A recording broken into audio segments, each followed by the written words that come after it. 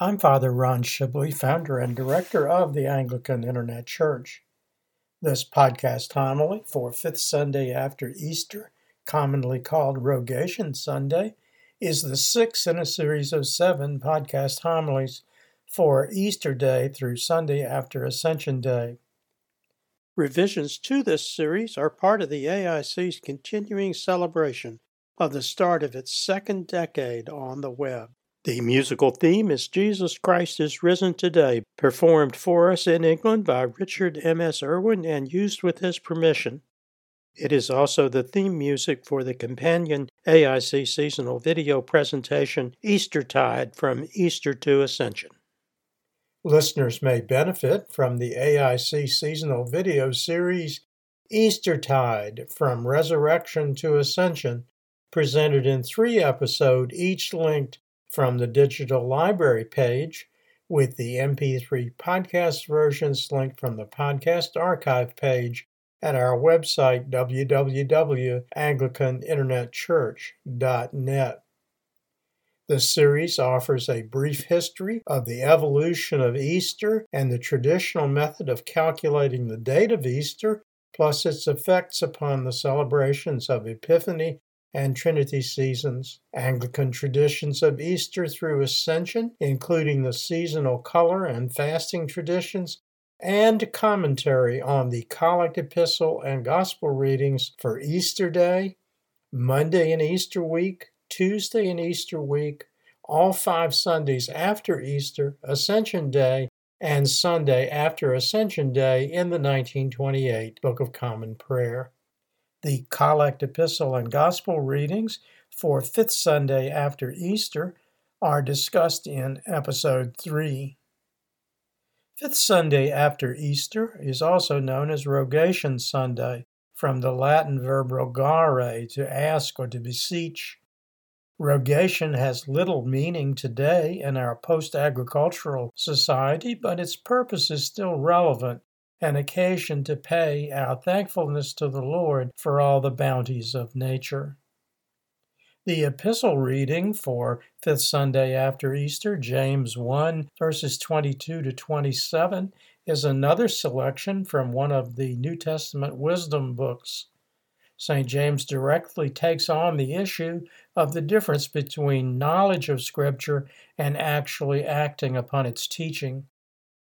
For this podcast homily, I have added emphasis on certain key words, including doers, hearers, thinks, and on the concept of bridling the tongue, which I discussed in last week's homily. Be doers of the word and not hearers only, deceiving yourselves. For if anyone is a hearer of the word and not a doer, he is like a man observing his natural face in a mirror, for he observes himself, goes away, and immediately forgets what kind of man he was. But he who looks into the perfect law of liberty and continues in it, and is not a forgetful hearer, but a doer of the work, this one will be blessed in what he does. If anyone among you thinks he is religious and does not bridle his tongue, but deceives his own heart, this one's religion is useless. Pure and undefiled religion before God and the Father is this: to visit orphans and widows in their trouble, and to keep oneself unspotted from the world. The Gospel reading for 5th Sunday after Easter, John 16, 23 to 33, is Jesus' farewell address to his disciples. It is the third of 3 readings focused on John 16. The account is found only in the Gospel of St. John, the beloved disciple. The time is still the evening of Maundy Thursday, in the hours before Jesus' arrest, which followed from his betrayal by Judas Iscariot. In the address, Jesus introduces the now familiar concept of prayer to the Father in Jesus' name. Please always keep in mind in your own personal prayers that when Jesus says in verse 22b that whatever, quote, you ask the Father in my name, he will give you, unquote, and that the whatever you ask for should always be only that which is truly in the service of God. It should never be taken to mean, as an example, that God will give you a Mercedes-Benz just because you pray for it. The disciples had been puzzled by Jesus' speaking in parables, which they sometimes had difficulty understanding. Now in verse 25, he says, quote, the time is coming, unquote, and has now come when he will no longer speak, quote, in figurative language, but I will tell you plainly about the Father, unquote. John reports in verse 27 Jesus' instruction to them concerning the Father's love for them. For the Father himself loves you because you have loved me and have believed that I came forth from God. In the post-Easter season in the 1928 Book of Common Prayer, the theme in all three readings from the Gospel of St. John is that Jesus would soon depart from them and go back to the Father from whom he was sent in the Incarnation.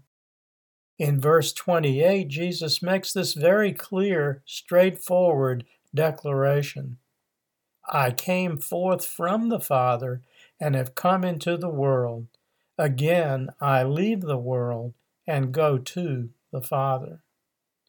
John has revealed in his gospel that it was only on this night, near the end of Jesus' earthly life, that the disciples were able to declare their belief in the divinity of Jesus as the only begotten Son of the Father, saying in verses 29b and 30, See, now you are speaking plainly and using no figure of speech. Now we are sure that you know all things and have no need that anyone should question you. By this we believe that you came forth from God. In the final three verses of this pericope, St. John reveals Jesus speaking on the true meaning of his incarnation, his divine origin, and also of the message of salvation and of hope of life eternal in the Father's kingdom. Verses 31b, 32, and 33. Do you now believe? Indeed, the hour is coming, yes, has now come, that you will be scattered, each to his own, and will leave me alone. And yet I am not alone, because the Father is with me. These things I have spoken to you, that in me you may have peace. In the world you will have tribulation, but be of good cheer. I have overcome the world. In our modern world, we often mistake the meaning of peace. Here it is the assurance of life in the everlasting kingdom, and not earthly peace as in the absence of war. In me you may have peace also speaks of that inner peace that comes from confidence in the truth that Jesus Christ is the only begotten Son of the Father, and that he was sent or incarnated in the world for the salvation of mankind. When Jesus said, In the world you will have tribulation, he is warning them that on this earth they should expect to be persecuted for their faith. Far from the modern idea that the faithful will prosper on this earth, these words mean that Christians should always expect to be persecuted, scorned, laughed at, mocked, and suffer many other indignities for his sake. In spite of this, Jesus assured them, But be of good cheer, I have overcome the world. In other words, death is no longer the end, but the beginning. Other AIC resources on topics discussed in this podcast homily for Fifth Sunday after Easter are from our Bible study video series, New Testament Gospels. Jesus' use of words translated as time in the Gospel of St. John are featured in episode 43. From the seasonal video series, The 12 Days of Christmas, the key word for third day of Christmas, December 27th, is peace. In the seasonal video series mentioned earlier, Eastertide, From Resurrection to Ascension, an illustration of an English celebration of Rogation Sunday in the form of a blessing of the fields, is available in Episode 3. In the Lives of the Saints series, from the first series, Episode 4 is focused on St. John, and from the second series, Episode 28, is focused on the three English martyrs, including Archbishop Cranmer. Episodes in seasonal videos and Christian education videos linked from the digital library page, Bible study videos from the Bible study page, and podcast versions of all three from the podcast archive page. From the AIC bookstore publication, in the Gospel of John, annotated and illustrated, the reading from the Gospel of John is discussed in chapter 16. The cover illustration is an illumination in egg tempera and gold on parchment of John writing his Gospel from the pericope book of Henry II, produced in the scriptorium at Reichenau Monastery, Reichenau, Germany, for the last of the Ottonian Holy Roman Emperors in the first quarter of the 11th century.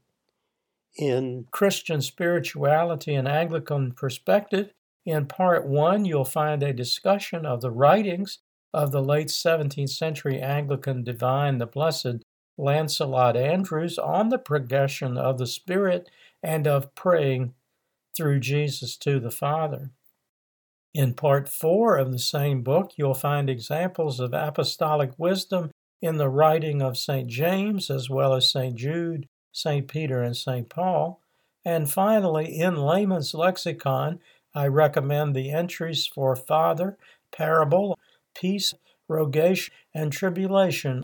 All the AIC bookstore publications are available using the virtual bookstore link at the bottom of the home page at www.anglicaninternetchurch.net, or directly from my Amazon Author Central page, https://www.amazon.com/author/Ronald-E-Shibley. Everything after .com must be in lowercase letters. The first closing prayer for Rogation Sunday is my own adaptation of a Maronite Catholic prayer from the late 7th or early 8th century. The second is the collect for 5th Sunday after Easter, which Archbishop Cranmer adapted for the 1549 Book of Common Prayer from a prayer in the 8th century sacramentary of the 5th century Roman Catholic Pope Gelasius. Grant us, O Lord God, that as we assemble here today, our minds released from worldly thoughts and our attention turned to Thee, we may stand in Thy presence with tranquility, offering ceaseless praise and uninterrupted thanksgiving, and acknowledging the loving kindness through which our lives are directed, ruled and protected, and our souls saved. To Thee we offer praise and thanksgiving, now and ever, and unto the ages of ages. Amen. O Lord, from whom all good things do come, grant to us, Thy humble servants, that by Thy holy inspiration we may think those things that are good, and by Thy merciful guiding may perform the same, through our Lord Jesus Christ. Amen. Until next time, may the Lord bless you and keep you. May the Lord make His face to shine upon you and be merciful to you. May the Lord lift up His countenance upon you and give you peace. Amen. Glory be to God for all things. Amen. This program has been a presentation of the Anglican Internet Church. We invite you to visit our website and make use of its resources at www.anglicaninternetchurch.net.